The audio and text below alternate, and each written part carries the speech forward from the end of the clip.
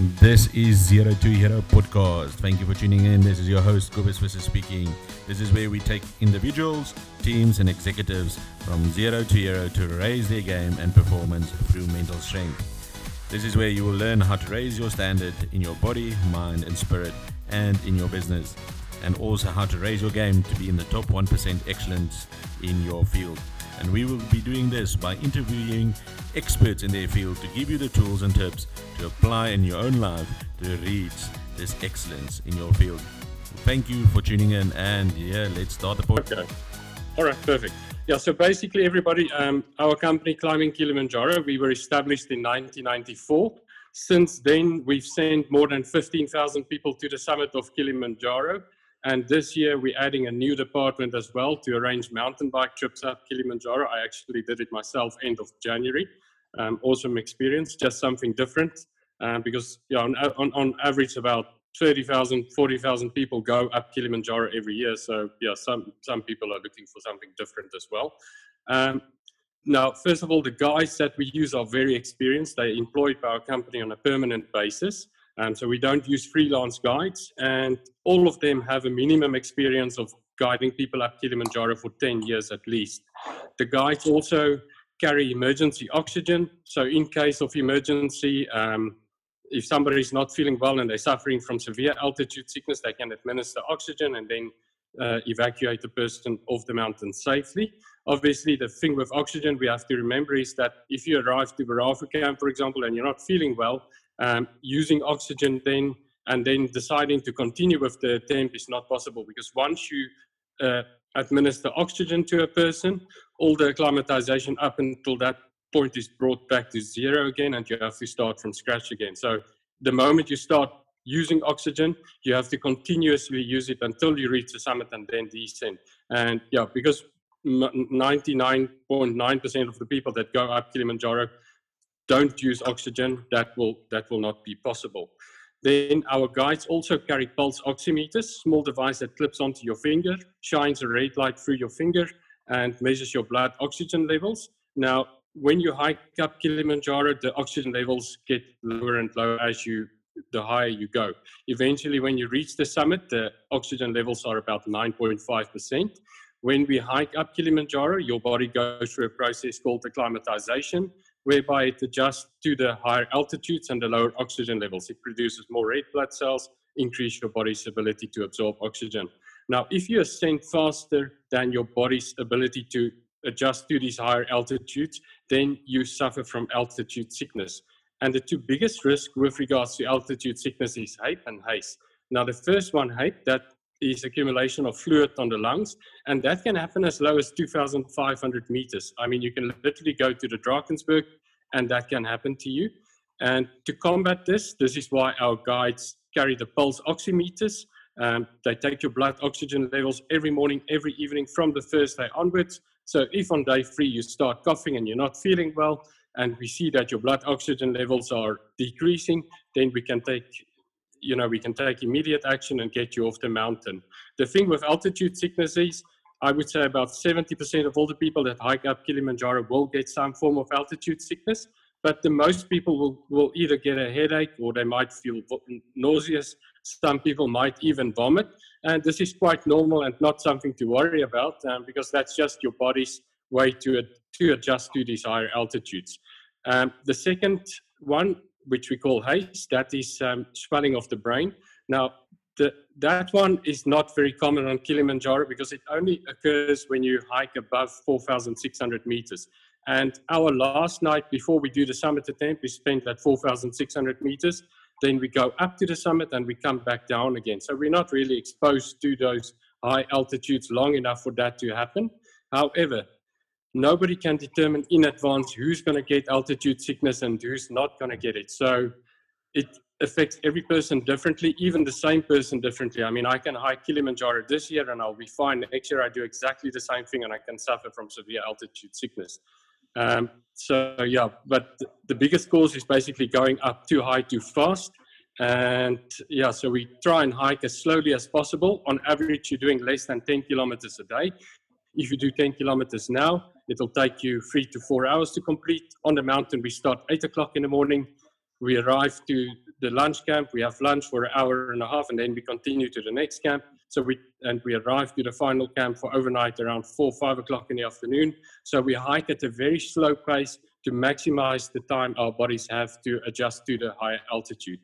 Now, obviously, to avoid altitude sickness, we have to hike as slowly as possible. And then the second thing you can do is to take Diamox. Now, Diamox is the only proven medication that you can take to prevent altitude sickness. There's some stuff on the internet. You can take ginger tea and this root and that root. However, none of them have been scientifically proven to avoid altitude sickness.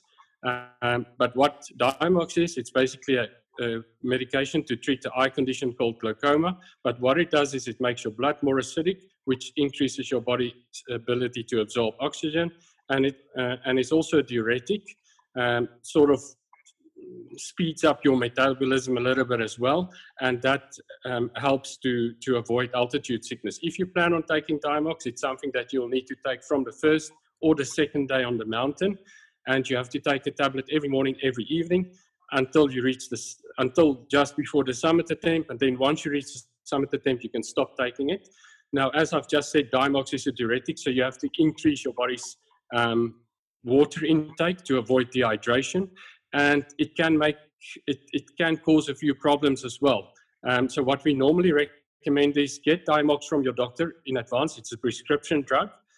Get it from your doctor 2 or 3 months in advance. Take it for 3 days. See how your body reacts to it. Some people feel nausea. Some people vomit. Some people get headache from it.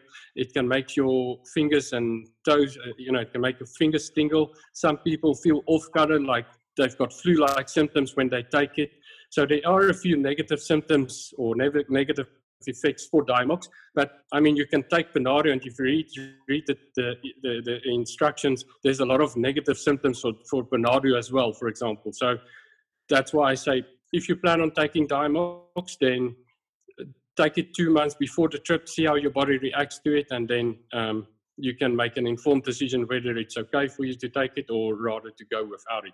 You guys are doing the 7-day Mashama route, which is our most successful route for hiking up Kilimanjaro. The summit success rate on that route is about 98%. And the main reason for that is that you're doing less than 10 kilometers a day, so you're not hiking very long distances. Obviously, the high altitudes and the steepness makes it difficult because, for example, on day 1, you start from 1,800 meters at Mashama Camp. You hike 10 kilometers until you reach Mashama Camp, which is at 3,000 meters, and you gain about 1,200 meters over that 10 kilometers. So it's quite steep. And then obviously the higher you go, the lower the oxygen levels become, and that makes the hiking tougher. Coming back to the Diamox, I know sometimes it's a problem getting Diamox in South Africa. So if you're unable to get Diamox, the guides will have Diamox with them as well. However, as I've just said, it is a prescription drug. So if you can't get Diamox, still discuss it with your doctor. Because if you're going to take it from the guides, then you're going to take it at own risk. They are not doctors. They don't know what you're allergic to or so. They don't know your medical history. So if you take it from them, you're more than welcome to, but you're taking it at your own risk. So you need to make sure with your doctor that you can take it. Then something with regards to the Diamox. At the hotel, there is malaria in Tanzania, and you will be exposed to malaria at the hotel. However, Arusha is at a relatively high altitude, so there's not a lot of mosquitoes. But as I always say, you just need one mosquito with malaria to bite you to get it. And some malaria medication can't be taken together with the Diamox. So if you go to your doctor to discuss Diamox, also discuss what malaria medication you can take. Now, I've done Kilimanjaro 3 times myself, and it's up to every person what they want to do, but on the mountain, you are not exposed to malaria. So what some people do is they make sure they take a lot of Tabard or Peaceful Sleep, and they spray themselves. They wear long-sleeved tops and bottoms and prevent getting bitten from a mosquito, because you're just exposed for that night before the hike, and then obviously once you get off the mountain. Now, for the people staying a few days after the hike, it would probably be a better option to get the malaria medication to be on the safe side. But like I say, some people don't take malaria medication. Just make sure they don't get bitten. But yeah, obviously, if you get home and you start getting flu-like symptoms and your stomach goes, then go to a doctor and tell them you have been to a malaria-infected area and you didn't take any precaution so that they can test for that first. Because the thing with malaria, if you pick it up early, then you normally don't get that sick. But if you pick it up a week or 2 weeks later, then you can get seriously sick. Okay. Then the next thing is training. On average, a person leading a reasonably fit lifestyle will require about 1 to 2 months to prepare for Kilimanjaro. You guys are going to do the hike in July, and we are entering the flu and cold season for South Africa. So I would say don't wait until 2 months or 1 month before the trip to start training. Rather start 3 months. So if you get flu or if you get blisters on your feet or whatever, then at least you have a month in between to, as a leeway to not to be pressured into having to do this in 1 month while you're sick as well. On average, I always say if you can do 12 kilometers every day with your hiking boots and a day pack on your back, which has about 7 or 8 kilos inside, and you can do 12 kilometers actual hiking on uneven terrain for 3 days in a row, and you don't feel too stiff afterwards, then you're basically ready to do Kilimanjaro. For me personally, the best exercise is to hike with my hiking boots and my day pack on my back. I try to hike in the suburb where I live. If I walk in a street, I'll walk next to the street on the uneven terrain, and I'll try and include as much uphills and downhills as I possibly can. Obviously, sometimes it's impossible to go and walk outside, then you can do it on a treadmill as well. But it's important not to only exercise on a treadmill, because doing 10 kilometers on a treadmill, doing 10 kilometers of actual hiking is two different things. And if you do it on a treadmill, make sure you do it as steep as possible. And the biggest downfall with the treadmill is that it doesn't strengthen your ankles, because you're walking on a flat surface all the time, and that's not the case on Kilimanjaro. There's a lot of rocks and there's a lot of uneven terrain, so it's important that you strengthen your ankles as well.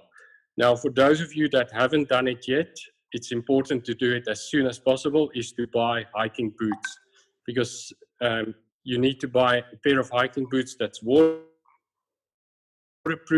give you good ankle support, give you good traction, and something that's breathable, taking moisture away from your feet, and then importantly, something that's going to be able to keep your feet warm. During the actual summit attempt, the temperatures can drop as low as minus 15 degrees Celsius. The average temperature on the summit attempt is about minus 12 degrees Celsius, and I've even had people experience minus 25 degrees during blizzards on the summit. It's also possible to walk through snow. So for that reason, your hiking boots is probably one of the most important items on this trip. And it's important to buy it as soon as possible so you can start walking them in. It's not uncommon to buy a pair of hiking boots and then get blisters. But obviously, if that happens, leave the hiking boots for a week until the blisters has healed and then walk with them again.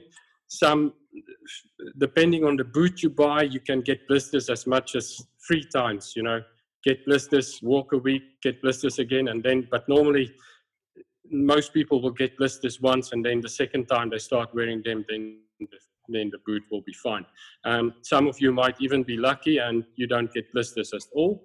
I've done it 3 times in high-tech boots, and for my feet, they were very good, but yeah, obviously everybody's got different feet and different requirements.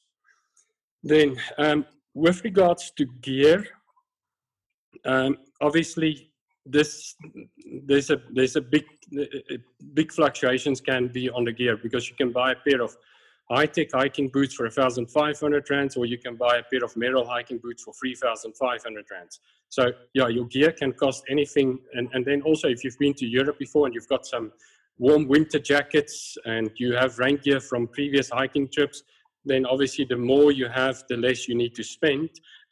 So I can't really give an amount that you need to spend on gear, but on average, most people, if you have some of the bits and you only need some of the bits and you're willing to rent some of it, then you should budget for about 10,000. But like I say, this can go up to 20,000 or even 30,000, depending on the brand you want to buy and what you want to buy. What I would recommend is print out the recommended gear list go to a Cape Union Mart, go to an outdoor warehouse, go to a Trappers and shop around. Tell them you're going to do Kilimanjaro. Most of them are familiar with the gear as well. And discuss with them. And also, if you go to one shop, you can also tell them, look, I'm planning to do Kilimanjaro. I'm willing to buy all my stuff from your shop. Will you be able?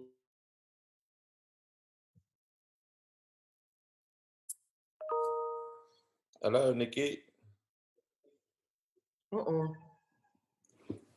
Nikki, are you there? Hopefully, let's quickly just check. You expect to pay Nikki, about 4,000 rands. Nikki, you just disappeared for a second. Okay. The last time we heard you was you get to the store, you tell them you're going to climb Kilimanjaro, you will buy all your equipment from them, and then if you plan on buying your gear from the same shop, you can request them to give you a bit of discount if you buy everything from them, or if you are 2 or 3 together and you go to the same shop, then obviously you can try to negotiate some discount with them. We do have a deal with high-tech stores. There's a shop in Pretoria, there's a shop in Joburg that you can get 15% of all normal price merchandise, which is quite good. But the only problem with high-tech is that they don't have all the gear. Okay. Then obviously you can rent a lot of the stuff from our sales office in South Africa as well. For example, sleeping bags. If you go and buy a sleeping bag, you can expect to pay about 4,000 rands for it. If you rent it from us, it's going to be 275 for the total trip. And we make sure that all sleeping bags are washed so they're clean. Sleeping bags, outer jackets, rain gear, hiking poles, gaiters, headlamps, duffel bags, all of that is possible to rent from our sales office in South Africa. It's also possible to rent some of the stuff from Tanzania, so then you get your gear there. However, their prices are in dollars. For example, we charge $275 for a sleeping bag in South Africa, which is about $20, I guess. In Tanzania, it's $38. So obviously renting in Tanzania is a bit more expensive because it's a lot more difficult for them to get the gear in Tanzania. Then with regards to vaccinations, at the moment there is no compulsory vaccination. Even if your flight goes through Kenya, Nairobi, which is a yellow fever infected country, you will spend less than 6 hours at the airport. So a yellow fever vaccination is not required. Only if you plan on going a week before the time and you visit a yellow fever infected country like Ethiopia or Kenya as example, and then enter Tanzania, will you be required to have a yellow fever vaccination. And then obviously you will be exposed to malaria at the hotel. So that's something, like I said, it's up to you whether you want to take it or not. I'm just working through the list here quickly that you have as well, Cobus.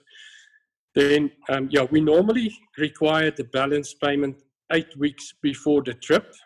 And with regards to aeroplane tickets, we recommend that we finalize that as soon as possible, because how the airlines work is the first 20 flights they sell at a cheap rate.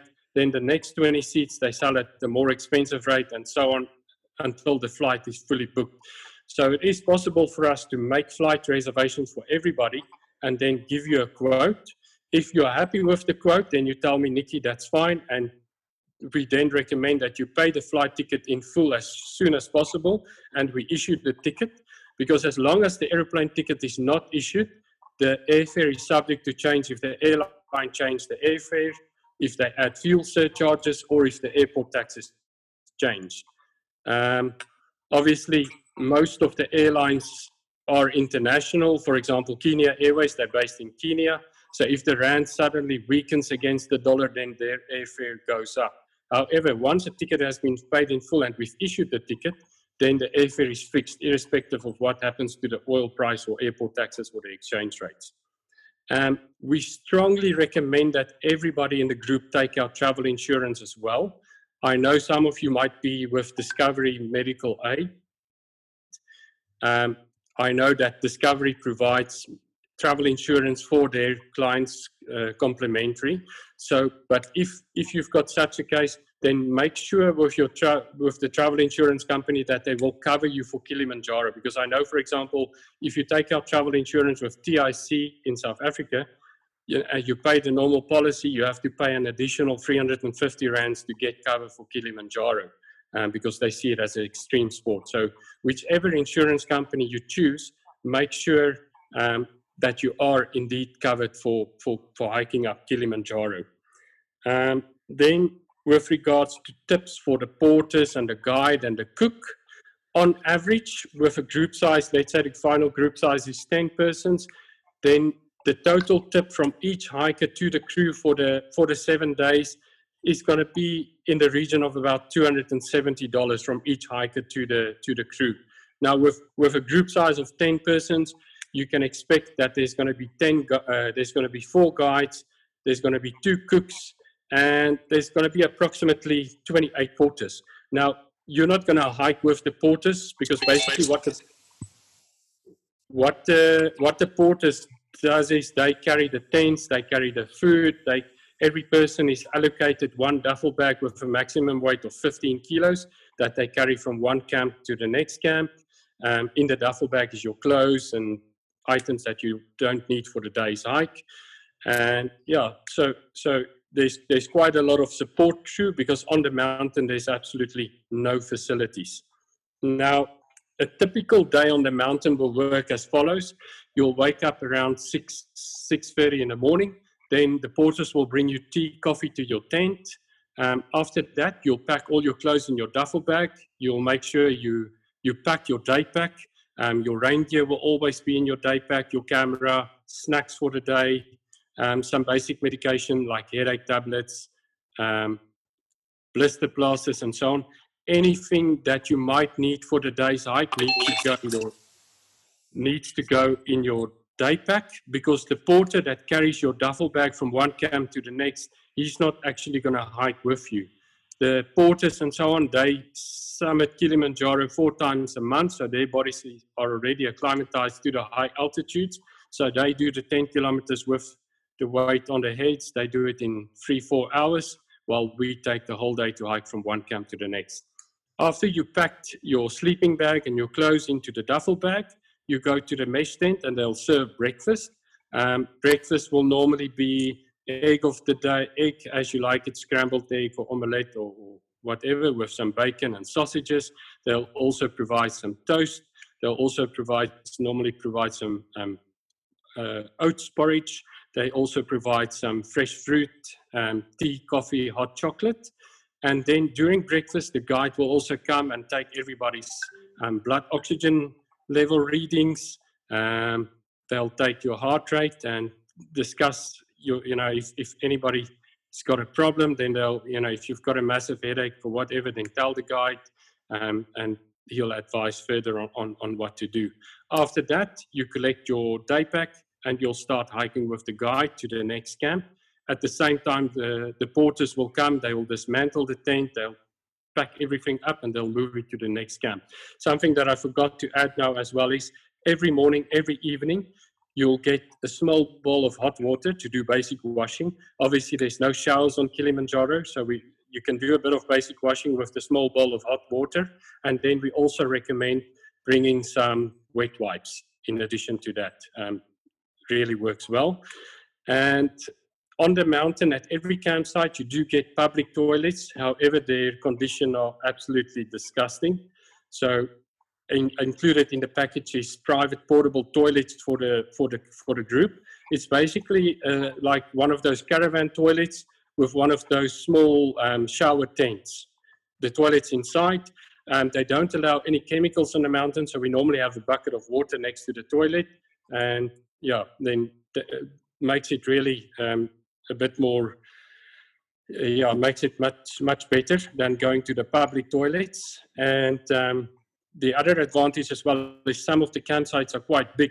So if you're using the public toilet, you might be 1 kilometer away from the public toilet. And if you need to go 1 o'clock in the morning, then it's a big mission getting to the toilet and back. Then what we normally do is we do that first hike until we reach the the lunch spot. At the lunch spot, if the weather is good, they'll just set out the tables and chairs, and the cook will provide a freshly made lunch. Lunch will normally be something like spaghetti bolognese, something light. If the weather is bad, they'll pitch up the mesh tent as well, and lunch will be served inside the mesh tent. And then after lunch, we continue to the next stop, where we overnight. Once you reach camp, your tent will be set up, your duffel bag will be inside the tent, your sleeping mat will be inside the tent, the mesh tent with the camp chairs and tables will be set up. There will be a flask with hot water. They'll normally have a light snack when you arrive to the camp. And in the afternoon, they'll provide a small bowl of hot water again for basic washing. And then dinner will normally start with soup of the day. They'll provide then the dinner, which will normally be beef stew with rice. They'll make grilled fried chicken with French fries and so on. The food on the mountain is normally very good. And if there's any group members with any special dietary requirements, such as they need vegetarian meals or whatever, we can cater for that as well. And then normally after dinner, the guide will come again and take everybody's blood oxygen level readings again, and they'll discuss the day's hike and discuss what to expect the following day. And yeah, that's basically a day on the mountain. With regards to water on the mountain, on day one, everybody will be given 3 liters of mineral water to refill their water bottles. Obviously, if you start training now and you see that you're drinking 4 liters of water a day, then we recommend that you have a water carrying capacity of 4 liters. However, just remember every liter is equal to 1 kilo. So if you've got 4 liters of water in your day pack, your camera, your rain gear, then your day pack could become a bit heavy. From night 1 onwards on the mountain, the porters will collect water from streams on the mountain. Now, the water from the streams have been proven to be safe to drink as is. I mean, the guides and the porters, they drink the water as is. However, our stomachs are not used to the bacteria on Kilimanjaro. So for that reason, we add a South African product called Peerdrop to the water, complimentary for the group. And you can then refill your water bottles every evening, every morning during meal times with the water treated with Peerdrops. If you want to bring your own water purification tablets and you want to purify your own water, you're welcome to do that. Something that some people might request is that we boil the water. Now, it's fine to boil water. However, the biggest problem with boiling the water is that during the hike, you're not going to be able to clean your water bottles properly. I mean, you're going to have saliva on the bottle and so on. And if you put clean water into the bottle, the dirt inside the bottle is just going to infect the water and make it unsafe to drink. While if you treat the water with Peerdrops or water purification tablets, any bacteria inside your water bottle is killed as well. Now, during the day, for the first days of hiking, normal water bottles is fine, or if you have a camel pack that fits into your day pack, it's very nice to use like that. However, on the summit attempt, if you're going to use a camel pack, we strongly recommend that you bring an insulation pipe, to cover the drinking hose of your water bottle. Otherwise, the water will freeze. Also, even if you have an insulation pipe on your camel pack drinking hose, after you've taken a sip, we recommend that you blow water back into the camel pack so that there's no water standing in the pipe. Because of the cold temperatures, it freezes very quickly. If you're going to use normal water bottles, we recommend that you bring a thermal flask with a capacity of about 1 liter that you can refill with water and use that during the summit attempt. That should prevent freezing. What I normally do is, whether I use the camel pack or I use an insulated bottle, when you wake up for the summit attempt, you'll go to the mesh tent, you'll have some biscuits, and they'll have a flask with hot water available there. What I'll do is, one of my normal water bottles, I'll refill with hot water and put it inside my day pack. So if during the summit attempt, my drinking hose from the camel pack freezes or my other bottle gets emptied or freezes by chance, then at least I have a backup and I don't need to drink water from other people. Another thing, oxygen. Now, obviously, with Kenya Airways on the plane, if you fly with Kenya Airways, which is currently the best airline, then they will allow 46 kilos luggage allowance, which is way more than what you will actually need. So what I normally recommend is that when you fly on the plane, you first of all, you take your most important stuff as hand luggage, because unfortunately with every airline and every airport in the world, luggage can get lost. So we recommend that you wear your hiking boots, and we recommend that you put your most important stuff, things that you are not willing to rent, you put in as your hand luggage, like your thermal, underwear, those kind of things. And then you put your luggage into a suitcase and you roll your duffel bag up and you put it inside your suitcase as well. The duffel bags are not very strong. So if you're going to travel with your duffel bag, it's very easy for them at OR Tambo to cut a hole in and steal all your stuff. So for that reason, we strongly recommend rather use a suitcase. The other advantage of using a suitcase is once you reach the hotel, you can pack your duffel bag and then you can leave excess luggage in the hotel's luggage storage room in your suitcase for when you get off the mountain, because obviously you don't want to take all your stuff onto the hike. Okay. Now, clothing, I think if you, obviously day one, you can expect relatively warm temperatures. A t-shirt and short with a warm fleece in your day pack is going to be fine. However, we also recommend that you put your rain gear in your day pack every day, because you never know. It can be sunshine when you start and 2 hours later it could be raining. It could even snow. I mean, from the first night on the mountain, you will get minus temperatures. But on day one's hike, if you wear a t-shirt and short, warm fleece in your day pack, you're going to be fine. Day two, long trousers with a hiking shirt and again a warm fleece in your day pack is going to be fine.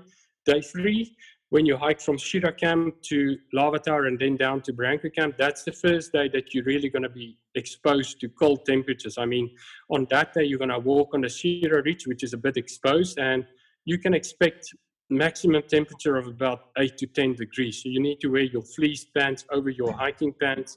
You need to wear your fleece jacket. You need to bring your balaclava. You need to bring your gloves because it can get quite cold on that particular day. The day three of the hike is also your first real tough day, because on that day, you're going to cross the 4,000 meters altitude level, and suddenly you're going to find that you get out of breath easily. It's going to be cold. Probably when you're going to stop at Lava Tower, which is at 4,600 meters, you will probably have a headache. You might feel nauseous. However, after you've spent lunch at 4,600 meters at Lava Tower, you'll descend back down to Barranca Camp, which is at 3,900 meters. Now, Shira Camp, which is the night you spent at previously, is at 3,800 meters. So even if you feel bad at Lava Tower, you will feel good again at Barranca Camp, which is at 3,900 meters, because it's very similar altitude to your previous night. And this is also the main reason why the Mashama route is so successful, is that on day three, it allows you the opportunity to climb high and sleep low, which triggers a hiker's body to acclimatize faster to the higher altitudes. Your day four, when you hike from Barranca to Karanga Camp, again, cold temperatures. Most of the hiking is above 4,000 meters level. And then on day five, when you hike from Karanga to Barafu Camp, again, the same thing. You're going to hike above 4,000 meters level, cold temperatures, maximum 8-10 degrees. And then on day five, that night at 10 o'clock, we normally wake everybody up for the summit attempt. And then we try to start the summit attempt at 11 o'clock. Depending on the group's hiking speed the previous days, the guide might say we start at 11:30 or we might start at 10:30. But the main aim is to reach the summit by sunrise, because then you have the best chance of having clear skies. I mean, you don't really want to reach the summit and you're surrounded by clouds or so. So we found that if you summit early morning by sunrise, you've got the best chance of having clear skies and good weather. Now, the summit attempt, that's the toughest part of the hike. I've done Kilimanjaro 3 times already, and I question myself every time I do it. I mean, I've done a lot of physical things in my life, and summiting Kilimanjaro is by far the toughest thing I've ever done. I would say about 50% is fitness, other 50% is mental determination. That's the only thing that's going to get you up there. You basically question yourself, what the hell are you doing? But you need to push through.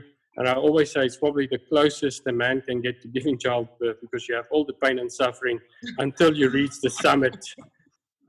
But once you reach the summit, it's a feeling of self-accomplishment, euphoria. I mean, it's an awesome experience. It's just undescribable. I've seen grown men cry on the summit. It's really emotional, and it's really an awesome experience reaching the summit. And then we normally spend about 15 minutes on the summit, and then we descend back down to Barafu camp, which we'll reach around 11 o'clock in the morning.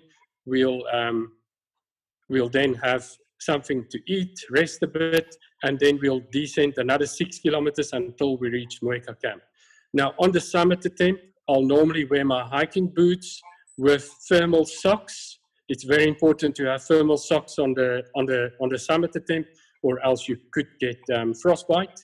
Then on the body, the first layer I'll use is long thermal underwear, long top and long bottom. Then over the top of that, I'll wear a long hiking trousers and long hiking shirt. Then over the top of that, I'll wear a fleece pants and a fleece jacket. Then over the top of that, I'll wear my outer pants, which is basically rain pants with a built-in fleece. And then on the top, I'll also wear my outer jacket, which is, again, one of those first ascent 3-in-1 jackets, for example, is fine. If you don't find outer pants, proper ski pants or outer pants, then you can add another layer of fleece, and you can add a normal waterproof pants over the top of that. That can work as well. And then obviously you need gloves, ideally mittens. For the gloves or mittens, make sure you have a thin pair of inner gloves as well. Because if you want to get something out of your day pack, then you don't want your hands to be exposed to the cold temperatures. So if you have a liner glove inside, then that will help a lot. And then, of course, for the top, you need to have a balaclava and a beanie as well. And preferably make sure that your jacket has a built-in hoodie as well, with adjustable straps that can make it, a tight fit over your face. Now, on the summit attempt, the cold wind, the cold temperatures make your nose runny. So we recommend putting some Vicks Vapor Rub or taking a good decongestant and spraying that inside your nose before you start the summit attempt. And then we also recommend taking some Vaseline with, because the cold temperatures, you lick your lips and it freezes. And, if you have some Vaseline to cover that normally helps quite a lot. The days leading up to the summit attempt, the trail is quite dusty as well. So it's possible to get a blocked nose when you reach the camp. So we recommend taking a good decongestant as well. But if you look at our recommended gear and checklist, we do have on there some recommended medications that we recommend everybody bring with as well. Just check on the gear list. Everything that's on that recommended gear list, bring everything with. If you want to leave something, check with me first. I've had hikers go before and then they don't take gloves, and then they come back and they're angry at me because they didn't take any gloves. So yeah, make sure you take everything on that list. And if you're unsure about something, just give me a call or send me an email, and I can verify that. Now, emergency procedures on Kilimanjaro, I would say that 99% of the people who don't summit Kilimanjaro quit during the actual summit attempt. Like I say, it's a mental determination is the only thing that's going to get you up there. And most people quit during the actual summit attempt. If you quit during the actual summit attempt, there will be more than one guide with the group. So if we reach 5,600 meters as example, and one person is not feeling well and they decide, that's it, I've had enough now, then one guide will escort that person back down to Barafu camp. Your tent will still be pitched up, and you'll go in your tent, rest while the rest of the group reach the summit, and then come back down again. Everybody meets at Barafu camp and then continue the hike together. The other 1% of the people who don't make it either twist their ankle or they, something else on the days leading up to the summit attempt. And if something like that happens and you can't continue the hike, then the first evacuation option we have is the Kilimanjaro rescue team. They can evacuate you from anywhere on the mountain using a stretcher. And that evacuation cost is included in the price. And then for serious emergencies, we include flying doctors membership as well. So what this means is, if you have a serious condition on a mountain and you need to evacuate it quickly, then we call the flying doctors. They send a helicopter from Nairobi and they evacuate you off the mountain by helicopter.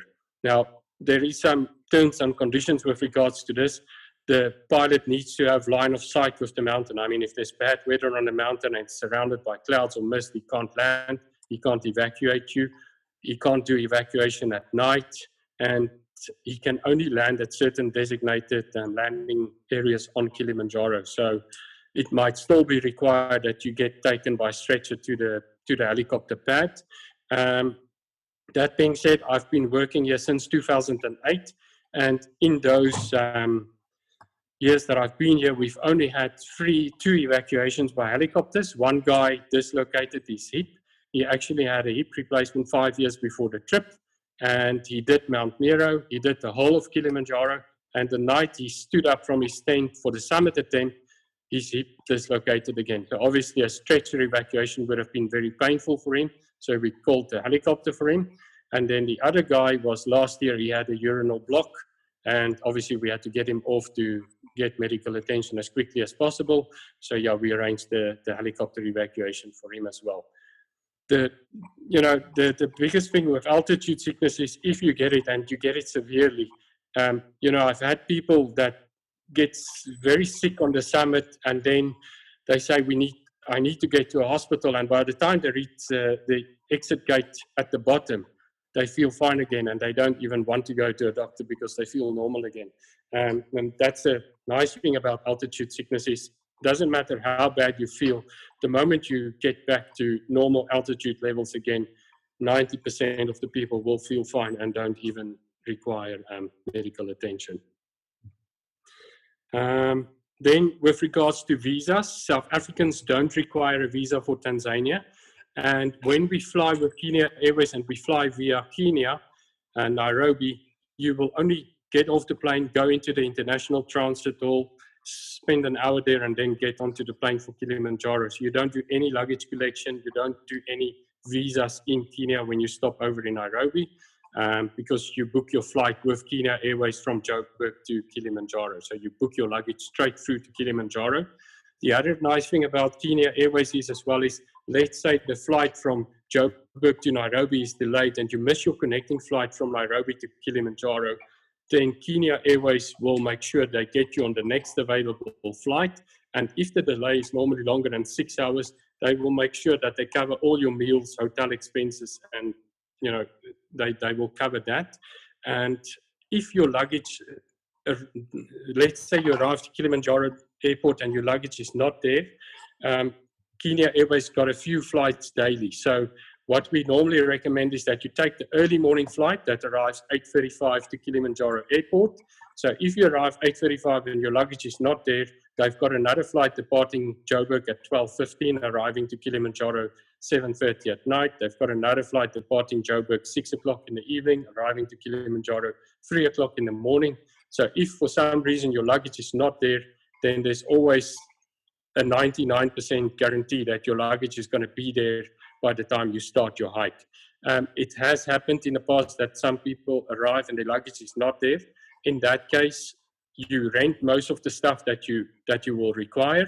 And then if your luggage arrives 2 days later, we send it up with a porter and you get it on day 2 or day 3 of the hike. Not ideal, but yeah, if you don't have a choice, then yeah, that's the only option.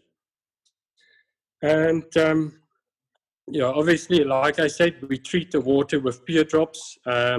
Everything on the mountain is prepared by the cook. They do try to keep everything clean, and they make sure they boil vegetables and so on properly.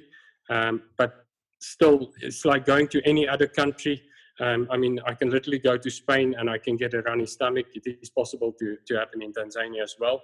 So make sure you bring Imodiums with. And then something else that I see on the list is hiking poles.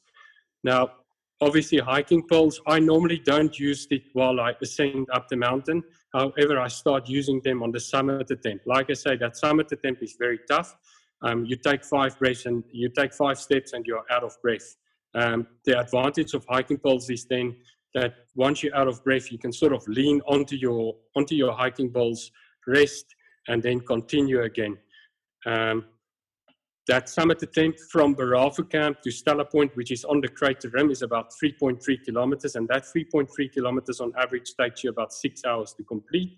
And you gain 1.1 kilometers in altitude. So that is the toughest part of the hike.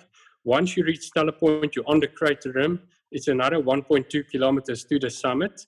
And the altitude gain is only about 200 meters. So it's not that steep. But obviously the high altitudes, the low oxygen levels makes it tough, and you still get out of breath easily. So what we recommend is take it slowly and use the hiking poles, because if you sit down, you're going to battle to get back up again. Then where the hiking poles is also an advantage is when we go off the mountain. It's like once you reach the summit, it's like going down a giant staircase, and getting knee problems and so on is very common and easy. So yeah, the hiking poles, using that when you go down is very good because it just helps absorb the pressure off your knees. And yeah, because obviously if you don't have hiking problems and you start getting knee problems, then you need hiking poles for that. And yeah, that's basically all the questions. The other thing that I see is the cancellation policy. Now, obviously, we need to pay deposits to the hotel to secure space. We need to pay deposits for the client permits and so on. So if a person cancels now up until 42 days before the trip, the cancellation fee is 20% of the total tour price. If you cancel 42 to 28 days before the trip, the cancellation fee is 30 days. If you cancel 28 days to 14 days before the trip, the cancellation fee is 50%. And if you cancel with less than 14 days notice, the cancellation fee is 100%. For that reason, we also recommend taking out travel insurance as soon as possible, because I know, for example, with Bright travel insurance that we can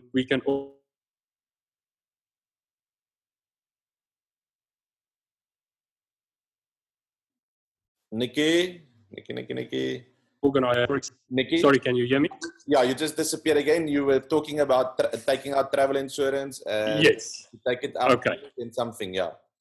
Yeah, all right. So if you take out, we recommend that you take out travel insurance as soon as possible, because I know, for example, with Bright travel insurance, if you were to get sick, or let's say you get into a car accident and you break your leg and you're unable to continue with the trip, then they will cover the cancellation fees. They also have, if a close family member pass away and you can't join the trip anymore, then they will cover that as well. So I recommend everybody to take out travel insurance as soon as possible, because that will obviously help cover the cancellation fees, or cover part of the cancellation fees. We also have another grant that we give our clients, and if you need to cancel because of work or medical or personal reasons, we give you the option to postpone your hike by up to 10 months and to rebook it, in which case any monies paid can be applied to the new hike. Obviously, if you let us know one day before the trip, there's not a lot we can do, because all the monies, we would have bought food already and we would have paid the park fees in total already. But if you were to do that 1 or 2 weeks before the trip, then we could possibly, obviously the hotel might still charge cancellation fees, but the rest of the monies we could still possibly move to a future date and a future hike.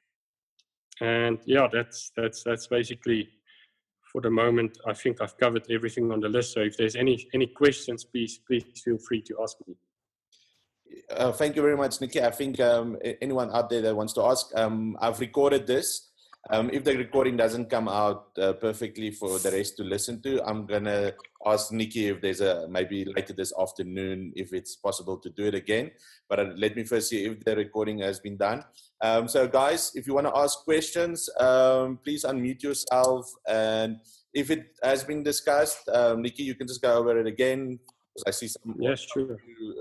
Joined a little bit late, but otherwise I will send the recording later. So who wants to ask the first question? Me, Cobus, please. Okay. Hello, Nikki. Yes. Yes, thank you. Thank you very much for the information. I'd just like to ask about the breathing. Well, personally, I have some slight challenges breathing. So what would you recommend in terms of, especially towards summit and the higher altitudes? Your breathing, is it medically related? Well, they say I have asthma, but I've coped without an asthma pump. But sometimes when I go to higher altitudes here in Lesotho, I do get that shortness of breath. Okay. First of all, what I would recommend is just go to your doctor and discuss with him that you're planning to hike up Kilimanjaro and get medical clearance from your doctor as well. This is quite important for the travel insurance as well, because if you don't go to a doctor, you don't get clearance, and you have an emergency on the mountain, the travel insurance might refuse to pay out because they say it's a pre-existing condition. So I recommend that you get clearance from your doctor, and then obviously, just take it slowly. When you go up the mountain, take it as slowly as possible. And if you do get an emergency that you can't breathe, oxygen will be administered to you, and we'll try and evacuate you off the mountain. But the problem is, once we administer oxygen, it's not possible to continue on the hike, because any acclimatization up until that point will be brought back to zero again. Okay. All right. Thank you. I would like to avoid that as much as possible. Thank you. Okay. Anyone Nikki, else? Tanya here. Yes. Tanya, how are you, Nikki? Fine, and you? Good, thank you. What about when you are on chronic medication? You can just take your chronic medication on the mountain. None of the other meds will influence it or anything. I think somewhere in the notes I read that you should not, or some of it can't be taken up when you're in the mountain. Look, I would say rather depends obviously what medication you're taking, but the biggest risk I would say is taking your medication together with Diamox. So again, I would rather recommend to discuss that with your doctor to make sure that whatever medication you are taking can be taken together with the Diamox. And if your doctor recommends taking it during the hike, or rather stopping it for the duration of the hike. But obviously, if you're taking cholesterol or high blood pressure or something like that, I don't see a reason why you should not continue taking that on the mountain, unless it can't be taken together with Diamox, in which case you would need to stop with that for the duration of the trip. Okay, so Diamox is the one medication that's going to determine everything up there, it seems like it. Well, I've done it 3 times and I've never taken Diamox. I always take it with me because I'm the type of person who don't like to take medication for any reason. So I always take it with me, and I always say if I start getting altitude sickness on day 1, 2, or possibly day 3, I'll take it. But if I'm fine for that first 3 days, then I'm not going to take it. Obviously, I've done the Mashama route myself, and I do get headaches when I reach Lava Tower, and I have vomited myself at Lava Tower, because that's the first time you're exposed to the 4,600 meters level. But then you descend back down to Branco Camp, and it goes on without any problems. And then possibly once you reach Barafa Camp before the summit attempt again, you might have again a headache or so. But yeah, every person differs, and altitude sickness affects every person differently. So yeah, I always take the Diamox with me, and I say if I get it on day 1 or 2, I'm going to take it. But if not, then I'm not going to take the Diamox. But the thing with Diamox is, if you reach Barafa Camp, the final camp before doing the summit attempt, and you then start getting altitude sickness, then it's too late to take Diamox, because it's something that you take preventatively as you hike up the mountain. Okay, cool. Thank you. Nikki, just one thing. What is the maximum that the porter can carry? Is it 15 or 23? No, it's 15 kilograms. Okay. And but if the group has extra luggage, then you can pack another duffel bag with 15 kilos, and we can arrange another porter. The cost for an additional porter is $130 for the entire hike, and that porter will be able to carry another 15 kilos for the entire trip. For those of you that prepare and you're unsure about your personal abilities, I mean, if you hike with an 8-kilo day pack on your back, it does make it more strenuous. So as part of the package, we will actually include a porter for every person during the summit attempt to carry your date pack. It's optional. If you say, I want to do it myself, then you do it yourself. But if during the summit attempt, you want to give your date pack to a porter, they will carry it. That will be as part of the trip we provide. But for those persons that's small, that's not very big or not very strong, or you're unsure about your fitness level, you can even let us know the day before the trip. Then it is possible to rent a porter to carry your date pack for the entire hike. Then that porter hikes next to you. He carries your date pack. If you need water, he will then, if you need your hiking poles or whatever, then he will give it to you. Okay, that's great to know, because my cousin also climbed Kilimanjaro, and he said by having that extra porter, it becomes like your mountain coach. He reminds you to drink your water. He reminds you to change your shocks and all of that. So in a sense, I'm going to take that option, because I don't want to carry my back because of my, I have a few challenges because of my hemophilia. So for those who want to, please let me know. Anyone else that have a question? Let's just talk about the socks, can we? Because it seems like it's a very important thing. More than once a day, you have to change your socks. No. Look, for the socks, what I normally do is myself, I wear proper hiking socks, and I make sure I have a fresh pair for every day. And then during the summit attempt, I make sure that I use thermal socks. Now, if you find that you've got a lot of movement inside your boot and you're getting blisters, then I would recommend wearing 2 pairs of socks, or wearing like a Linus sock, because then the 2 socks will move and it's not going to be your foot moving, and that will definitely help prevent blisters as well. So definitely make sure you have a fresh pair of socks for every day, for day 1 to 5, and then for the summit attempt, make sure you wear thermal socks. And then for the descent, your foot tends to move a lot more in the boot because you're going downhill. So I always wear 2 pairs of socks on the downhill section, because getting blisters there is very easy and common. Okay, cool. Another question, Nikki, that someone just sent me, hygiene. Is hygiene a challenge, on the mountain, because you don't stay clean that well, like scaving in between the legs?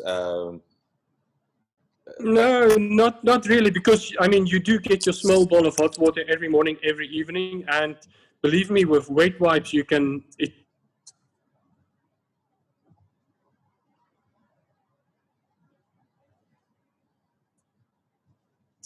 Can you still hear me? You were just away. You said with wet wipes you can. Wipes. Yeah. With wet wipes you can really clean yourself properly. And then obviously, if some people wear like ski pants under their hiking pants, and that prevents shaving between the legs as well.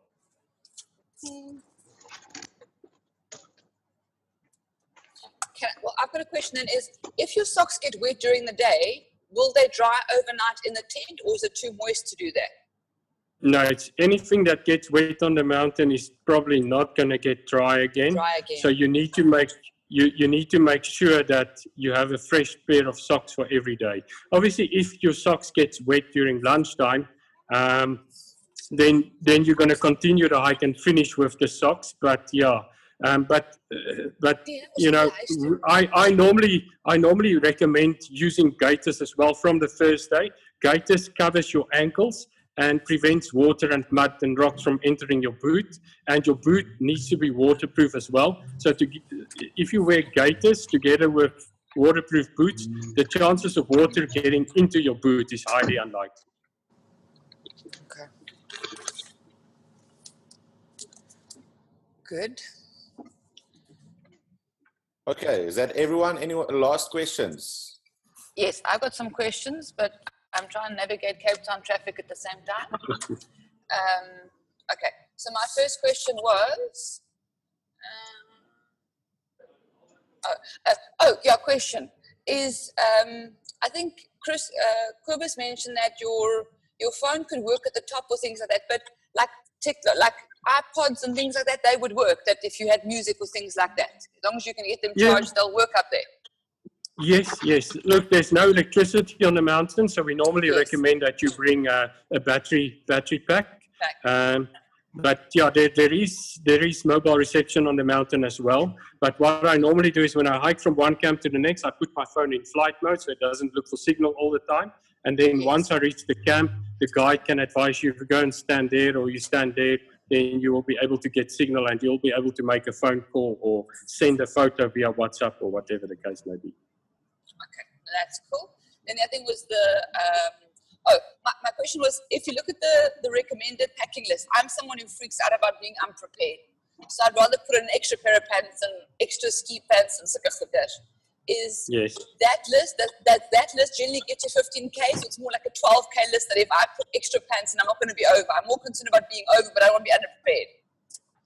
Look, what I would maybe recommend is, obviously some members in the group are going to be over, that those of you who think you're going to be over is put in together and you get one extra porter to add another 15 kilos. So let's say there's 3 of you and each of you are over by 5 kilos, then put that stuff together in one duffel bag and then another porter can carry that.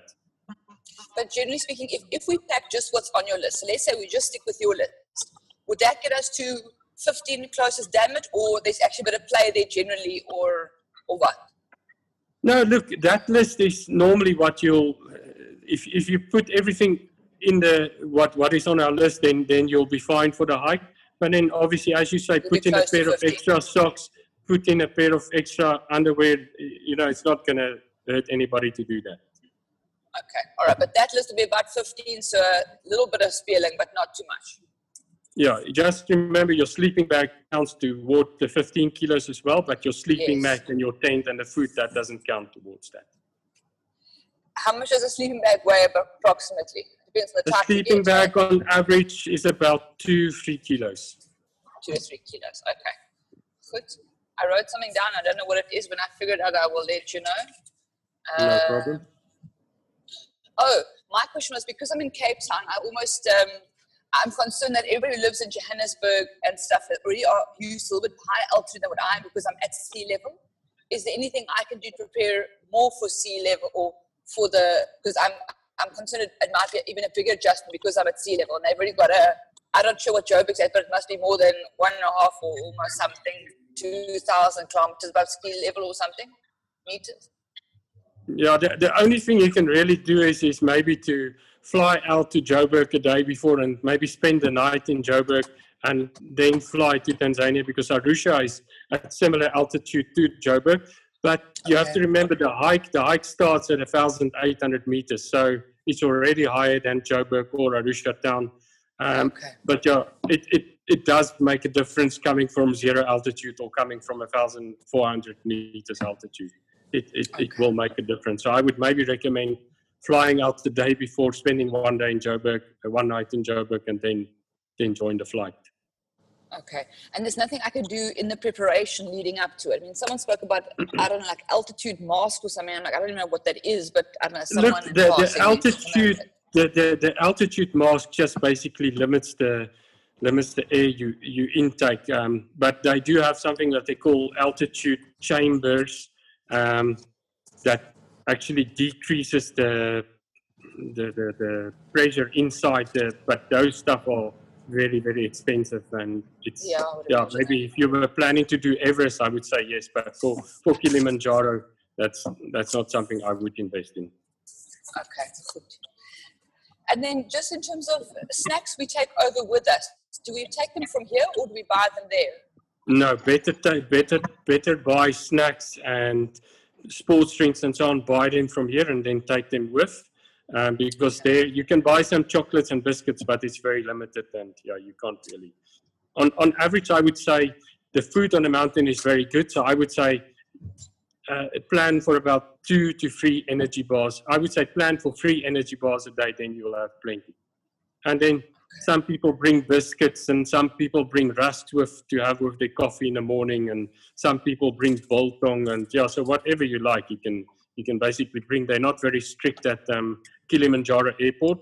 I just normally make sure if I bring some biltong, I vacuum pack it and I put it in my clothes in my main suitcase.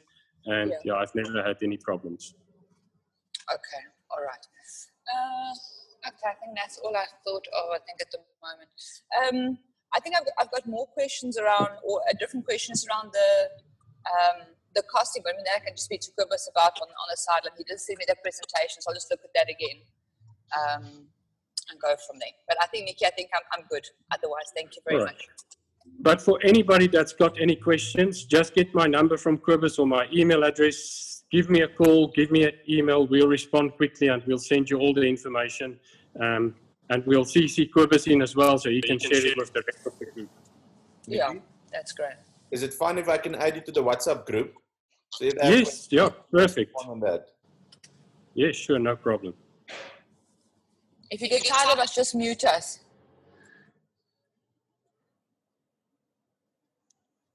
Did you hear, Nikki? She said if you get tired of all the messages, you just mute the group, eh?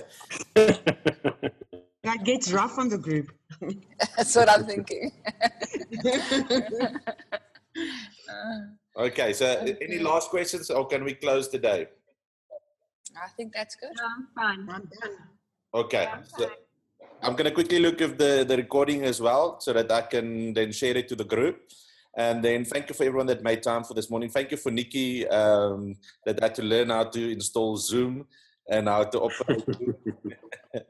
And thank you for doing the effort, Nikki. I do appreciate it. No, it's only a pleasure. I think this makes me more exciting because now I'm a little bit more clear. I think we just did this at the right time. You know, it's 100 days till the climb. So there is still more than 3 months left. But like you said, if we don't start now, it's going to be a challenge going forward. So I think we are at the right time to start now. Just one thing importantly, if you haven't sent your passport copies to Kobus, please do send it to Kobus so that we can at least just make tentative flight bookings. Like I said, so that we can try and get the cheapest possible seats and possibly get the whole group on the same flight rather than 2 people having to fly in the morning and 2 in the evening. And, you know, it's going to be much nicer for everybody to fly together than to fly separately. Okay. Hi, Nikki. I just have one question. Yes.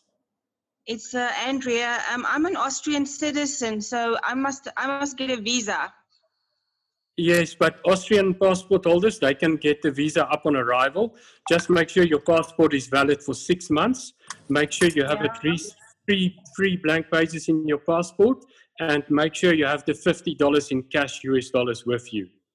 And yeah, then that's not a problem. It normally takes about 10 minutes longer to get the visa, but it's not a big hassle. And just another thing, all this extra stuff that we need to buy, is it very pricey? Look, like I say, you can buy a pair of high-tech boots for $1,500, or you can go and buy a pair of metal boots for $3,500. So there's a lot of options available. I would say print the list, go to an outdoor warehouse, go to a Cape Union Mart, see what they have available. If there's an outdoor show, go to the outdoor show, because most of those guys like Trappers and Cape Union Mart, they always exhibit at these shows and they always have some nice special running. And yeah, also join the Cape Union Mart mailing list and all these outdoor shops mailing list, because they have specials on a monthly basis, and that can really save a few rands to buy stuff on special rather than buying full price. Okay, thank you. Yeah, just to tell you, Andrea, just to let you know, like if you buy a sleeping bag, that's about 3,000 Rand, but you can rent it from them for 275 bucks. So you can look at the gear list they have and decide what you want to rent and what you want to buy. And I get the gear list from you, Kobus? I will send it again for you guys, yes. Okay, thank you. Yeah, and all the stuff that we rent are in good condition, and we make sure it's cleaned properly. So yeah. Okay. One last question, Nikki. These are requirements for Lesotho citizens, please. The requirements for Lesotho citizens. Yes. I will need to double check that. I will double check that with the Tanzanian High Commission in Pretoria today, and I'll get back to you. But I think Lesotho citizens is probably not gonna need a visa for Tanzania.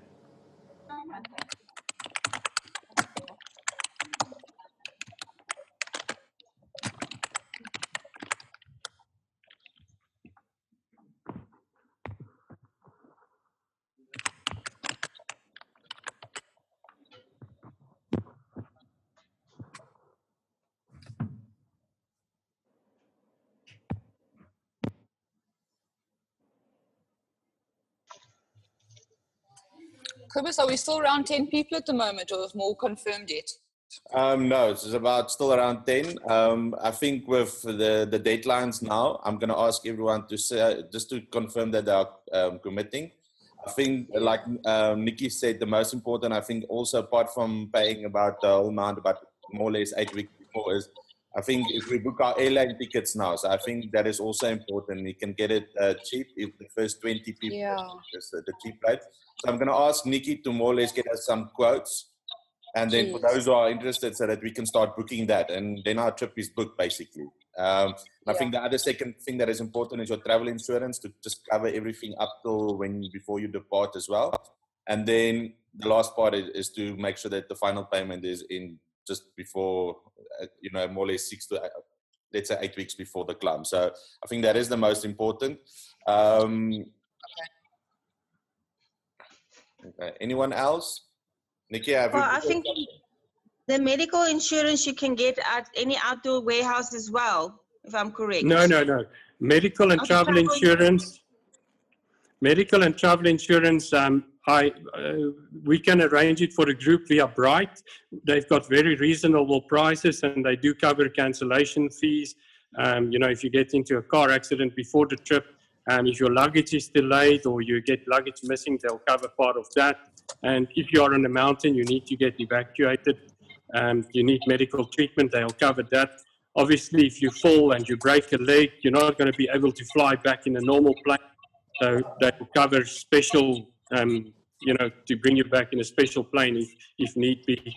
Yeah, we found with all the current insurance in South Africa, Bright is the most reasonably priced, and they have the good cover. Nikki, would you be able to send me a quote on that? Because I'll probably in the next week try to speak to Discovery and just see what they do or don't do. But I think they've got so much fine print and exclusions, it's no one's business. But I'd like to get yours as just a comparison.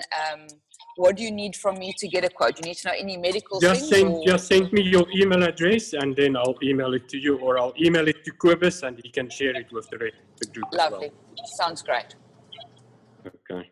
Thank you. Okay, and the travel insurance we can get at any outdoor warehouse, No. Travel insurance is not something you're going to get. It's arranged by travel insurance companies, for example, TIC or Bright, and so on. Okay, can Cobus assist us with that? Yeah, I will. Yes, I'm going to forward. Yeah, Nikki's going to forward that, and I will send it to the whole group. I think he did send me the last time you sent me the PDF for Bright. Yes, about their stuff. You can just forward that email to everybody. Yeah, so I'm just going to forward that one quickly to everyone. Okay, thank you. Okay, I think that is then awesome. I think if there's any other questions, I've just added Nikki to the WhatsApp group, so we can start communicating there. If there's anything else, let me know. I'm going to, in the next hour, prepare to send you all the emails for the documents again. And then if there's still any questions, we can always arrange with Nikki. Okay, thank you, guys. All right, pleasure. Enjoy the long weekend. Bye. Oh, I've got one more question. Nikki, you still there? Yes. Nikki, you said something the other day when I spoke to you about the 2, 4, 6 something per week, and then blah, blah, blah. Was it 2Ks the first week, and then 3Ks the second week every day, and then 4 and 5 until you get to? I didn't write it down properly. Yeah, so obviously it depends on your. It depends on your current fitness level. If you're able to do 3 kilometers every day, for example, now Monday to Thursday, and then a 5 over the weekend, and you can build yourself up to a level where you can do 12 kilometers every day and a 15 over the weekend, then you're ready for Kilimanjaro. Okay, all right, good. All right. Okay, so start from like 2 or 3, and then just run up and over 8 weeks that you get to 12 Monday to Friday, and then 12 to 15 on the Saturday and the Sunday. 12 Monday to Thursday, take a break Friday, Saturday, go and do a 15 kilometers, and then just so what? This is the end of the podcast. Thank you for tuning in. See you at the next one. Remember, it's kobusvisser.com, or it's called 0 to Hero.